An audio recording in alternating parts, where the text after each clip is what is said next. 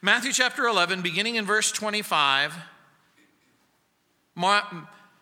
Matthew writes, "At that time Jesus answered and said, I thank you, Father, Lord of heaven and earth, that you have hidden these things from the wise and prudent and have revealed them to babes.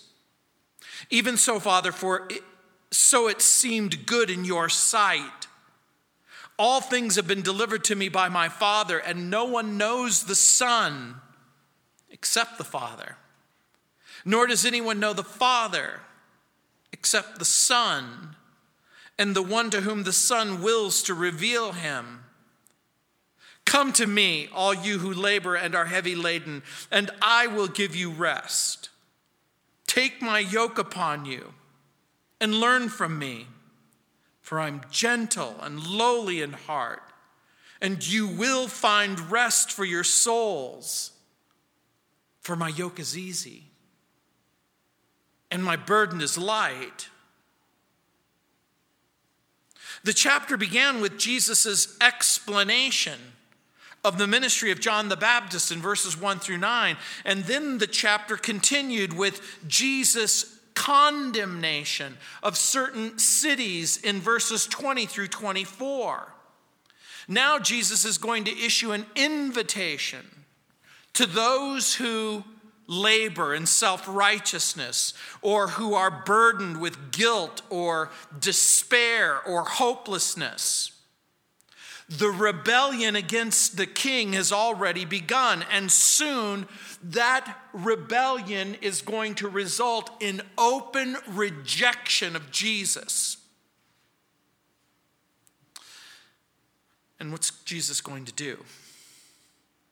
What's Jesus going to do?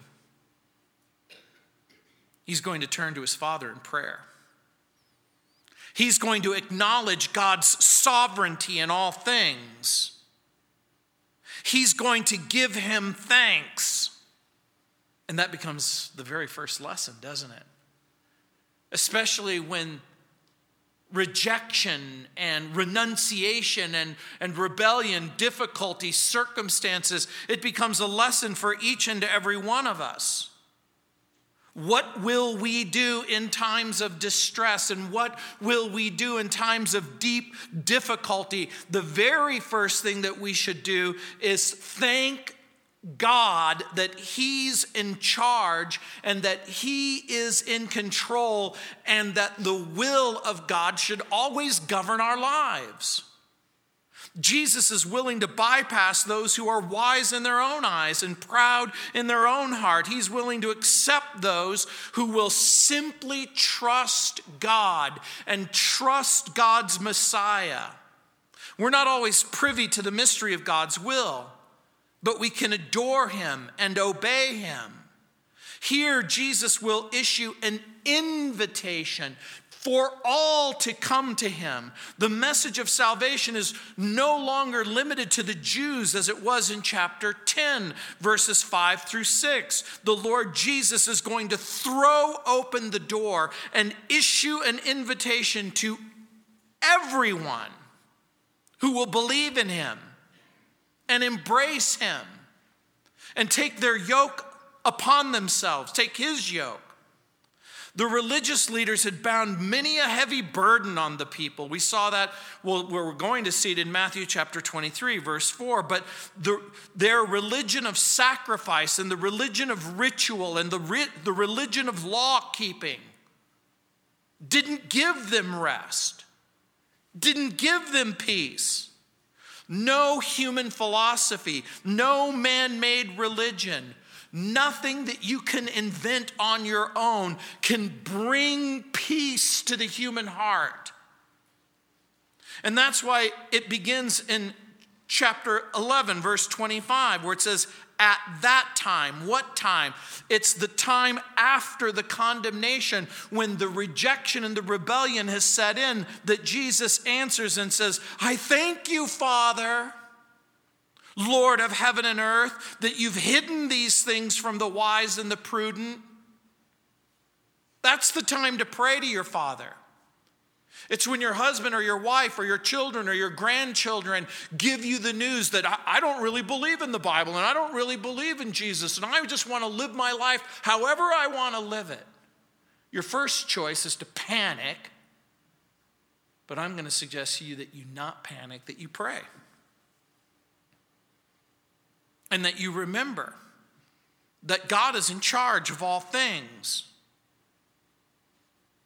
Jesus thanks God for concealing the message of salvation and the mission of the Messiah from the wise and prudent, we might translate that proud. This is the religious establishment. These are the scribes, the Pharisees, the doctors of the law. These are, for the most part, the people who have rejected Jesus and his message. There are two other times, by the way, where Jesus will express thanks.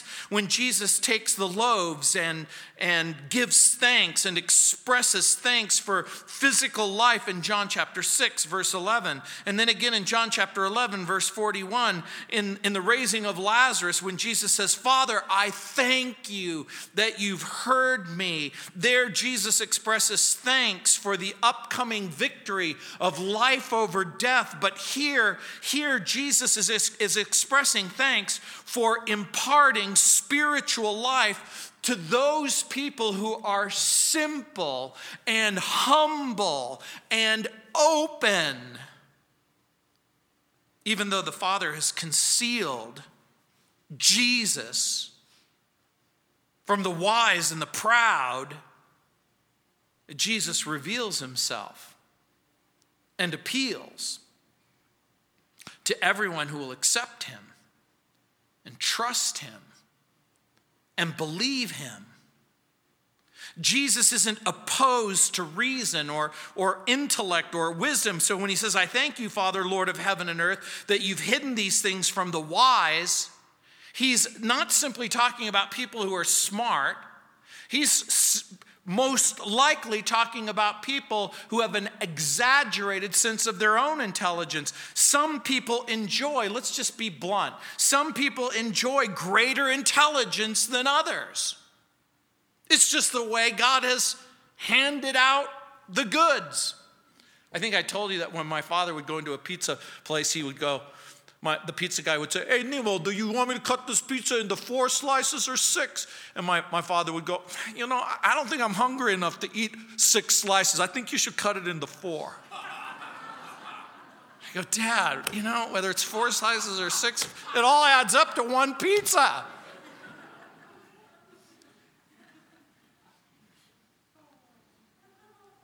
Even though the Father has concealed Jesus from the wise and the self-proud, remember, this is the pride. It's pride that in part is in operation. Jesus is opposed to intellectual pride that serves as a substitute for the revelation of God. There was a rather simple farmer who once approached John Wesley, and he told the famous evangelist, God isn't impressed with all your book learning. God could care less whether you know Greek or Hebrew. And the wise Wesley said, you know what? God isn't impressed with your ignorance either. One Bible writer wrote, quote, the heart, not the head, is the home of the gospel. The brain doesn't keep the gospel out of the heart, and the heart doesn't keep the truth out of the head. It is humility, not stupidity, that allows someone to receive the gospel and receive Jesus in their heart.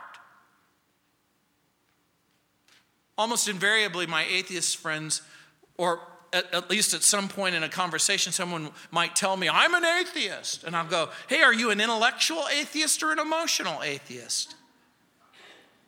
And most of them are so proud that they'll go, of course I'm an intellectual atheist. And I go, okay, let's just make sure that we understand which God it is that you don't believe in. Well, I don't believe in any God. So you don't believe in the God of the Bible? No. Well, tell me again, which is it? Which is the God that you don't believe in? I don't believe in any God or no God. So you don't believe in the God of the Bible who knows all things, who's self-existent, who is everywhere, who's created all things. Is that the God you reject? Yes. Now let's just, for purposes of discussion, make sure we understand something. You're not God, right? Of course not. So you don't know everything about everything. No. Is there any evidence anywhere that you might be willing to embrace that might cause you to change your mind? You can't prove to me there's a God. You're exactly right. And you can't prove to me that there isn't a God. It's humility, not stupidity, that allows someone to receive the gospel.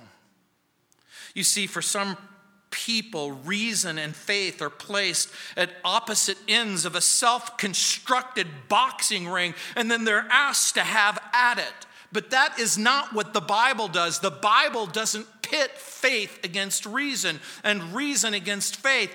Intimacy with God is not dependent on raw intellect. Being smarter doesn't equate to being closer to God. And so it's always my task. How can I speak to your head? And also, how can I speak to your heart? Jesus has preached the greatest message of hope and liberation from sin and forgiveness and acceptance by God. Jesus has preached the greatest message. He's performed the greatest miracle. And I want you to think this through. He's preached and he's performed miracles and he's rejected. It makes perfect sense to me that if people can reject God's offer of love and hope from the mouth of Jesus, it makes perfect sense to me that they're going to reject the offer from my mouth. Jesus is perfect and I am imperfect. Jesus is complete and I'm incomplete. The preaching of Jesus is perfect and my preaching is imperfect. His witness is perfect and my witness is imperfect.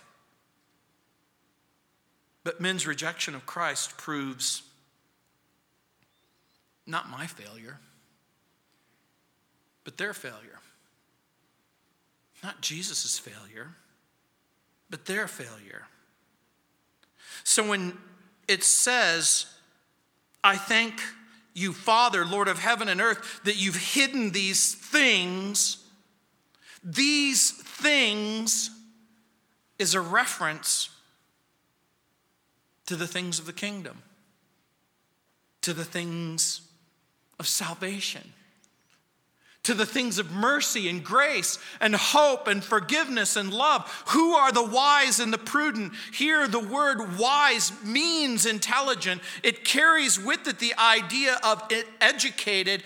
It seems to include the idea of being instructed, but it also seems to include the idea of not simply being instructed by the revelation of God or the word of God, but from the wisdom of this world. And so these are those who are wise in their own eyes. These are the people who are impressed with their own academic accomplishment, with their own credentials. They think that it is their mind and their credentials that will give them access, some of them, to God. Others don't even hold out any hope that they're going to have access to God. Bertrand Russell, the famous atheist, was asked the question, what are you going to do when you discover that that you were completely wrong? And Bertrand Russell, along with some of the new atheists, have said, I'm going to tell God, why didn't you give me more evidence? But you know what's interesting? There doesn't seem to be enough evidence to satisfy the person who isn't interested in evaluating the evidence. Paul the Apostle ranked with some of the top thinkers of his generation.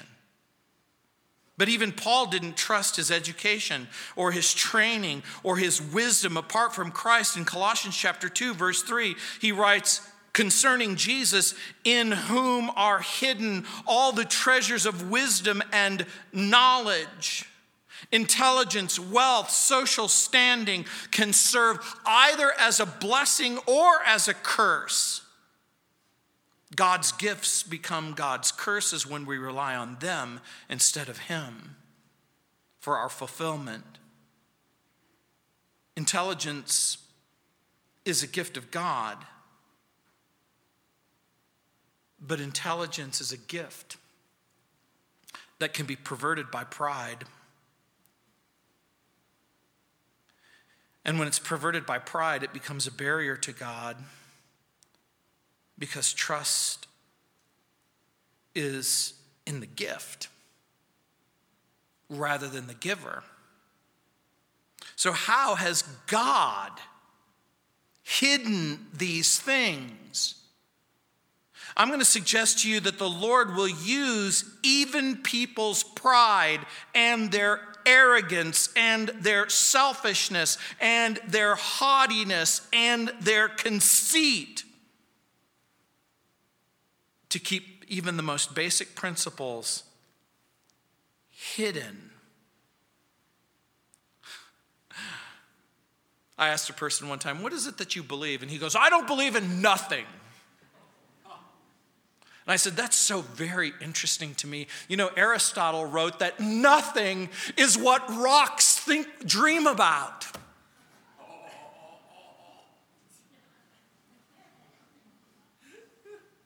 Are you saying, I'm just quoting Aristotle. You can take it for what it's worth. The gospel can't be discovered or explained by human reason alone. It has to be revealed and proclaimed to the human heart by divine revelation and the empowering presence of the Holy Spirit. Man didn't invent the gospel, God did. Jesus isn't simply contrasting smart people with dumb people. He isn't taking educated people on the one hand and uneducated people on the other. He's contrasting those who are wise in their own eyes with the wisdom of the world and those who are willing to embrace the revelation of God. The proud person will not, cannot, won't submit to the wisdom of God. And the religious person who relies on good character or good works or traditions or observance of holy days has no better chance of going to heaven than the person who trusts her own wisdom or intelligence or wits on the day of judgment. Imagine a person lives a life of rebellion and disobedience and stands before the throne of God and says, I'll think of something. I'll think of something when I get there. In John chapter 12, verse 37 through 40, we read, but although he had done so many signs before them, they did not believe in him, that the word of Isaiah the prophet might be fulfilled, which he spoke, Lord, who has believed the report? And to whom has the arm of the Lord been revealed? Therefore they could not believe, because Isaiah said again, he has blinded their eyes and hardened their hearts, lest they should see with their eyes, lest they should understand with their hearts and turn, so that I should heal them. Isaiah saw in times past that there would be a group of people who would say, I don't get it. I don't see it. I don't feel it. I don't understand it. Because they don't want to. Because they're looking for an excuse to satisfy themselves and continue in the rebellion. And that's why Jesus says, but he's revealed them to babes. Look at the end of verse 25. Thank you that you've revealed them to babes. Babes aren't hot chicks from California in this context. My wife is a babe from California. Here, the reference isn't to age. but to spiritual condition. Having all of my babies here, having my children and my grandchildren here, and having intense, up close and personal time with Django and Peyton, babies are helpless. Babies are dependent. Babies are needy. Babies have to be taken care of every moment of every day. Jesus reveals himself to such, the helpless, the dependent, the needy. One unknown poet wrote, quote, "Still to the lowly soul he doth himself depart, and for his dwelling and his throne he chose the humble heart." God will choose not the proud heart, not the self-sufficient heart, not the one who is intellectually satisfied with their own circumstances. In verse 26, it says, "Even so, Father, for so it seemed good in your sight." What in the world does that mean? It means that God is sovereign. God acts according to his own will, and all the while he respects your will. "Even so, Father, for it seemed good to you in your sight." In what sense? That some in pride and rebellion and disobedience would turn away from God, and some in humility and deep need would turn to him. There's only a tiny percentage of the world's population that rejects the notion that there is a God. The vast majority of people on earth believe that there's some kind of God, but they imagine whatever this God is, or however this God exists, that this God really isn't offended by sin, that this God doesn't really care about sin's consequences. They don't really believe that sin is harmful. The sovereignty of God insists that God will always do what is good according to the plan of God and the will of God and the revelation of God. And according to the plan of God, the will of God, and the gospel of God, it was always a part of God's plan that you would really get to choose or choose otherwise, to believe or not believe, to receive or not receive. And look what Jesus says in verse 27, because it's unbelievable. If someone said, "Gino, what do you think is the most shocking verse in all of the New Testament?" It might be verse 27. "All things have been delivered to me by my Father, and no one knows the Son except the Father, nor does anyone know the Father except the Son, and the one to whom the Son wills to reveal him." The statement is so powerful, incredible, almost unbelievable. Let me spell it out for you. Jesus is claiming a unique relationship with his Father. Unique. When he says, "All things have been delivered to me by my Father, and no one knows the Son except the Father, nor does anyone know the Father except the Son." We might translate this way. Absolutely everything has been handed over to me by my Father. And no one really knows the Greek word epiginoskei. What does that mean? No one really knows personally, intimately, relationally, the Father except the Son, and the one to whom the Son chooses to reveal him. I want you to listen carefully to what this passage says and to what this passage means. Jesus is making the outrageous statement that no one can know God apart from Jesus Christ. And that might annoy you. It might bother you. It might upset you. You might be alarmed, troubled, even incensed by what Jesus is saying. But I need you to be very, very careful because, note, it's not Gino Geraci who's making this claim. Jesus is making the claim. When Jesus in John 14 says, I'm the way and the truth and the life, no one comes to the Father but by me. You might argue, well, how can you simply dismiss every Jew, every Hindu, every Muslim, every atheist, every agnostic, every skeptic, every Christian Scientist? How can you with one fell swoop say what you're saying? And all I can repeat is what Jesus said. There's no way to come to the Father except through Jesus. This is maybe the most difficult task of all. It's allowing Jesus to be in charge. It's allowing God to have his secrets.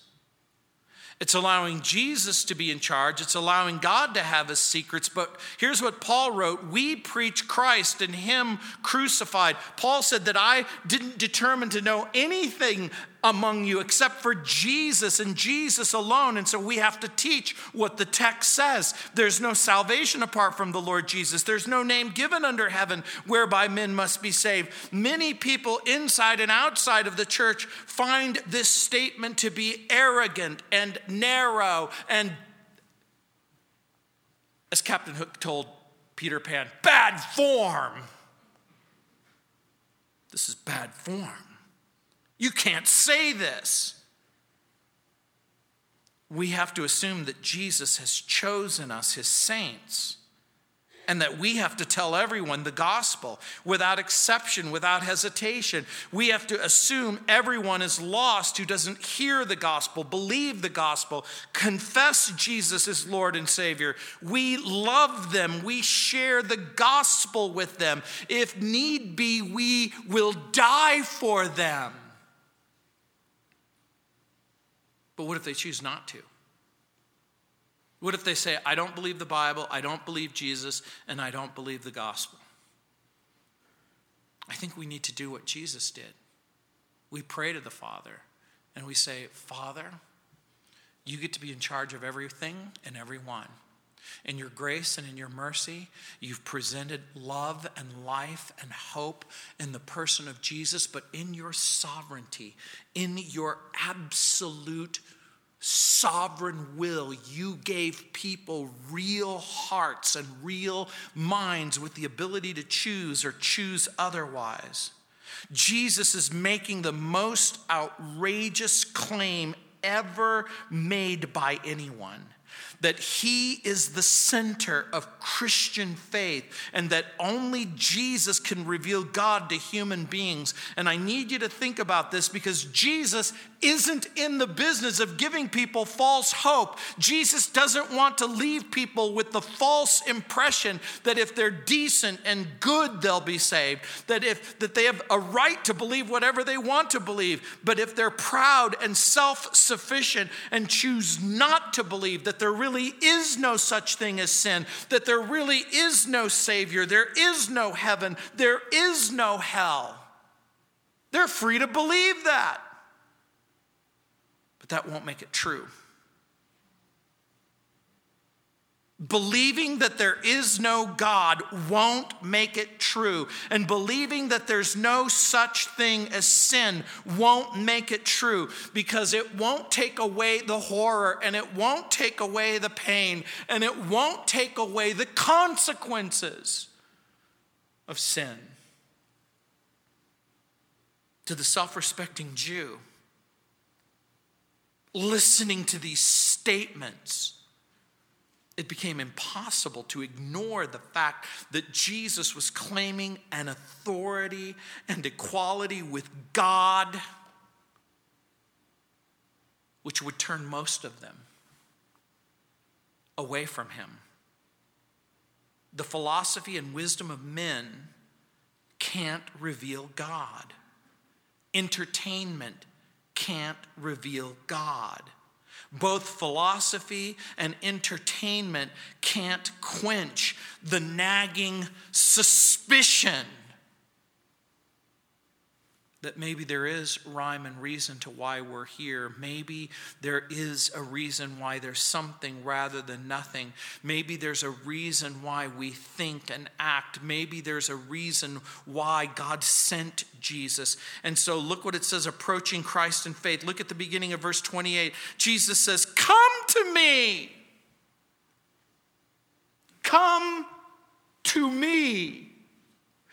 Think of where you're at in the text. The Jews are a religious people. The Jews have Moses and they have the law. They go to temple. They offer sacrifices. They give to the poor. They pray. They read the scriptures in the original languages. But rather than lighten the load of guilt and sin, religion only seemed to pile the guilt higher, burning coals of inadequacy and deficiency and failure. Religion that exposes sin but provides no remedy for sin only increases the pain. It only creates further depression. Legalism that demands perfection but can only arrest a person and sentence a person and punish the offender. All it does is increase the burden. Sin is a burden. Guilt is a burden. Failure is a burden. So when Jesus says, "Come to me," he's not simply saying, "Go to God." When Jesus says, "Come to me," you should be shocked. Because what he is saying is that I am God's fully authorized representative. He doesn't say, "Come to me and I'll send you back to Moses. Come to me, I'll send you back to ritualism, legalism. Come to me and I'll send you back to good works so that you can save yourself." When Jesus says, "Come to me," it's not simply the command of a holy Savior, but it's the cry of a concerned father. My wife tasked me with watching Django while she was getting ready. She goes, "Look, I'll be back. 10 minutes. Here's what I want you to do. Just watch him." So my Django is on the bed. He goes to Grandpa's light. He's holding onto the light. I think he's going to be fine. He lets go. He falls off the bed and hits the ground. I wasn't given a big job, just that one job. Just watch him. So Grandpa says to Django, "Come to me. Come to me." I don't have all kinds of abilities, but I do have the ability to comfort, support. Jesus says, "Come to me." When he says, "Come to me," he is making a declaration. He doesn't say, "Go back into the world because it will save you." He doesn't say, "Think carefully about all of your options." It isn't about wealth or power or status or influence or fame. None of those things can save you. A life of good deeds and a legacy of charitable contributions can't save you. A lifetime of good deeds can't erase the spiritual consequences of rebellion against God. Only Jesus can save you. And based on what Jesus just simply said, when he says, "No one can reveal the Father except for me," when Jesus says, "Come to me," it can't mean stay away. It can't mean come to me and I'll trick you and fool you and I'll reject you. Come to me, but guess what? You'll never really measure up. The Bible says that he will in no wise cast you out. Here's the very first question you should ask yourself. Is this invitation real? Everything that you know about Jesus, everything that you've learned about Jesus, everything that you've read about Jesus, does he leave you with the impression that he's going to lie to you about something so important? And so you have to ask that question. Is it real? The invitation is real. But that doesn't mean you go to him in pride and self-sufficiency. You have to go to him in humility and faith. Jesus is extending a real invitation for people to come to him in humility and faith. And look what it says at the end of verse 8. All you who labor and are heavy laden, I'll give you rest. All you who labor and are heavy laden, I'll give you rest. The one who feels no burden, no weight, no sin won't come. The word labor means to bear a burden, and it's the word translated weary in John 4:6. When it spoke of Jesus, he was wearied after the journey. There are many forms of labor which can bring mental, emotional, physical, spiritual exhaustion. I know that the holidays, time of joy, time of receiving and giving presents, but sometimes it can be exhausting having so much fun, huh? Heavy laden is perfect passive participle for tidzo. You may not know what that means, and you may not even care what the perfect passive participle means, but it only occurs here and in Luke 11:46. It means loaded down. It means burdened. It seems to mean loaded down and burdened, but the burden isn't always related because you've done something wrong. It could actually mean because you've done something right. In government service, you might serve. You might be a doctor. You might be a lawyer. You might be a scientist. You labor to relieve suffering. You labor to impart justice. You use your time and talent and treasure in meaningful pursuits to really, really help people and bring happiness. But it's still a lot of work. We can become weary in service to the world. We can become weary in service to formal religion. We can become weary in service to self, which is perhaps the most sinister form of slavery. We only think about our friendships. We only think about our relationships. We only think about our own honor, our own ease, our own comfort, our own security, our own enjoyment. Or we become slaves to Satan and steeped in gross sin, violence, disobedience, drunkenness, self-worship, sexual immorality, pride, jealousy, bitterness, despising God's word, sowing division among the saints. The list could go on and on and on. What we put first should be put second or last. Tradition, job, family. There's nothing wrong with tradition, and there's nothing wrong with your job, and there's nothing wrong with your family. It only becomes a problem if you deny God his proper place. But everyone who's laboring under the heavy burden of sin and guilt and failure and inadequacy and rejection, they're welcome. That's what Jesus is saying. There are voices in this world that offer rest. They'll give you a timeshare in Disneyland or timeshare in Mexico. There's rest, there's vacation, but it's always artificial. It's always temporary. Human beings need a rest that is real and lasting. The world knows about the mental and emotional weight of fear and anxiety and worry and despair and fear of the future. People are burdened by doubt and questions and problems. They're weighed down in their heart with defeat and disappointment and misunderstanding. They're weighed down in their conscience. They desperately want rest from the guilt, the burden, the bondage, the pressure. It never seems to let go. They're weighed down in their will, always saying yes to sin, never saying yes to Jesus. They're weighed down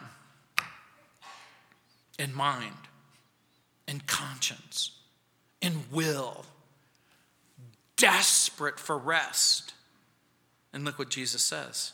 I'll give rest. It's one word in the Greek language. Anapauso. You may not, again, know what that means in the context, but literally it reads in the original language, I will rest you. Isn't that interesting? I will rest you. In what sense? It's his presence that brings rest. He himself is your rest. We don't receive rest as a gift to be kept in cold storage. It's his warmth that gives you rest. It's his presence that gives you rest. It's his friendship that gives you rest. It's his relationship that gives you rest. Augustine famously said, you have created us for yourself, and our heart cannot be filled and stilled until it finds its rest in you. There's a Spanish proverb that says, how beautiful it is to do nothing and then rest. I love that. How beautiful it is to do nothing. What are you doing? Nothing. What do you plan to do after that? Rest.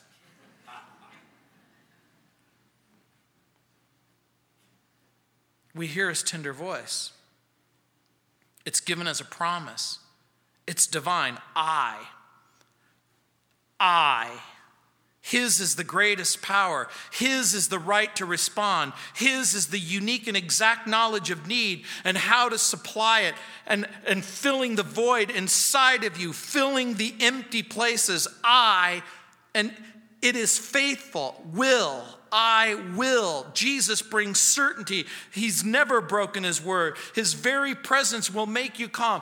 I will. It doesn't say I won't. I will give. He gives, not sells. He doesn't barter. He doesn't trade. It's gratis. It's through grace. It's not merely shown or told. It is his possession. It is a possession that he is willing to share. It is faithful. It is free. It is personal.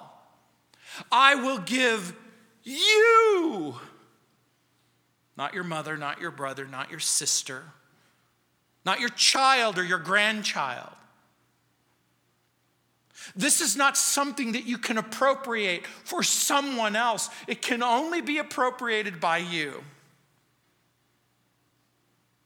It's faithful and free and personal. Rest in your mind, in your heart, in your conscience, in your will. How is this even possible? You have to accept the invitation. All of you have been invited somewhere to do something, and you accept the invitation, or you decline the invitation. But you have to accept the invitation.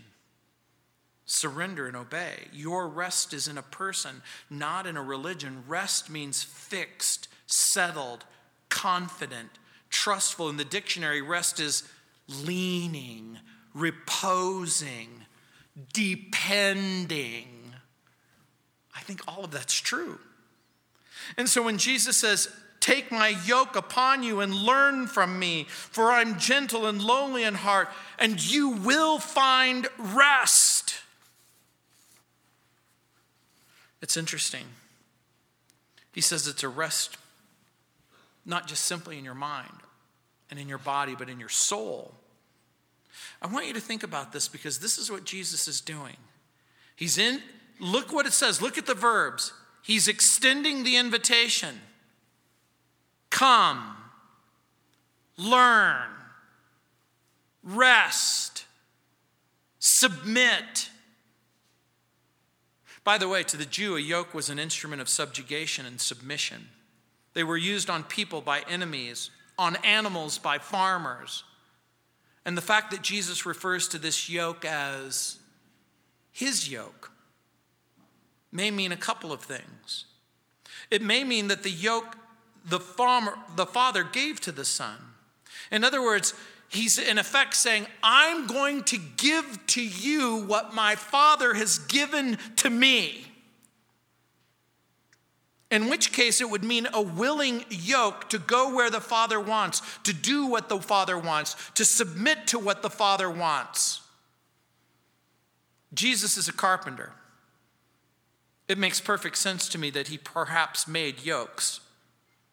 Remember, a yoke is a wooden instrument made to fit the animal to exact specifications so that the yoke wouldn't chafe or scratch or injure the animal. God makes a yoke that will fit Jesus perfectly. And so God makes a yoke that will fit you perfectly, that will be appropriate exactly for you, that won't work on anyone else. God makes a yoke to fit you. And so he says, learn from me. The word learn is closely associated with the word disciple. Jesus means, as much as you may chafe it and against it, it means learn in a submissive way. Jesus is gentle and humble. He isn't going to beat you or threaten you or manipulate you or frighten you, which is exactly the opposite of Satan's awful, crushing, punishing, painful yoke.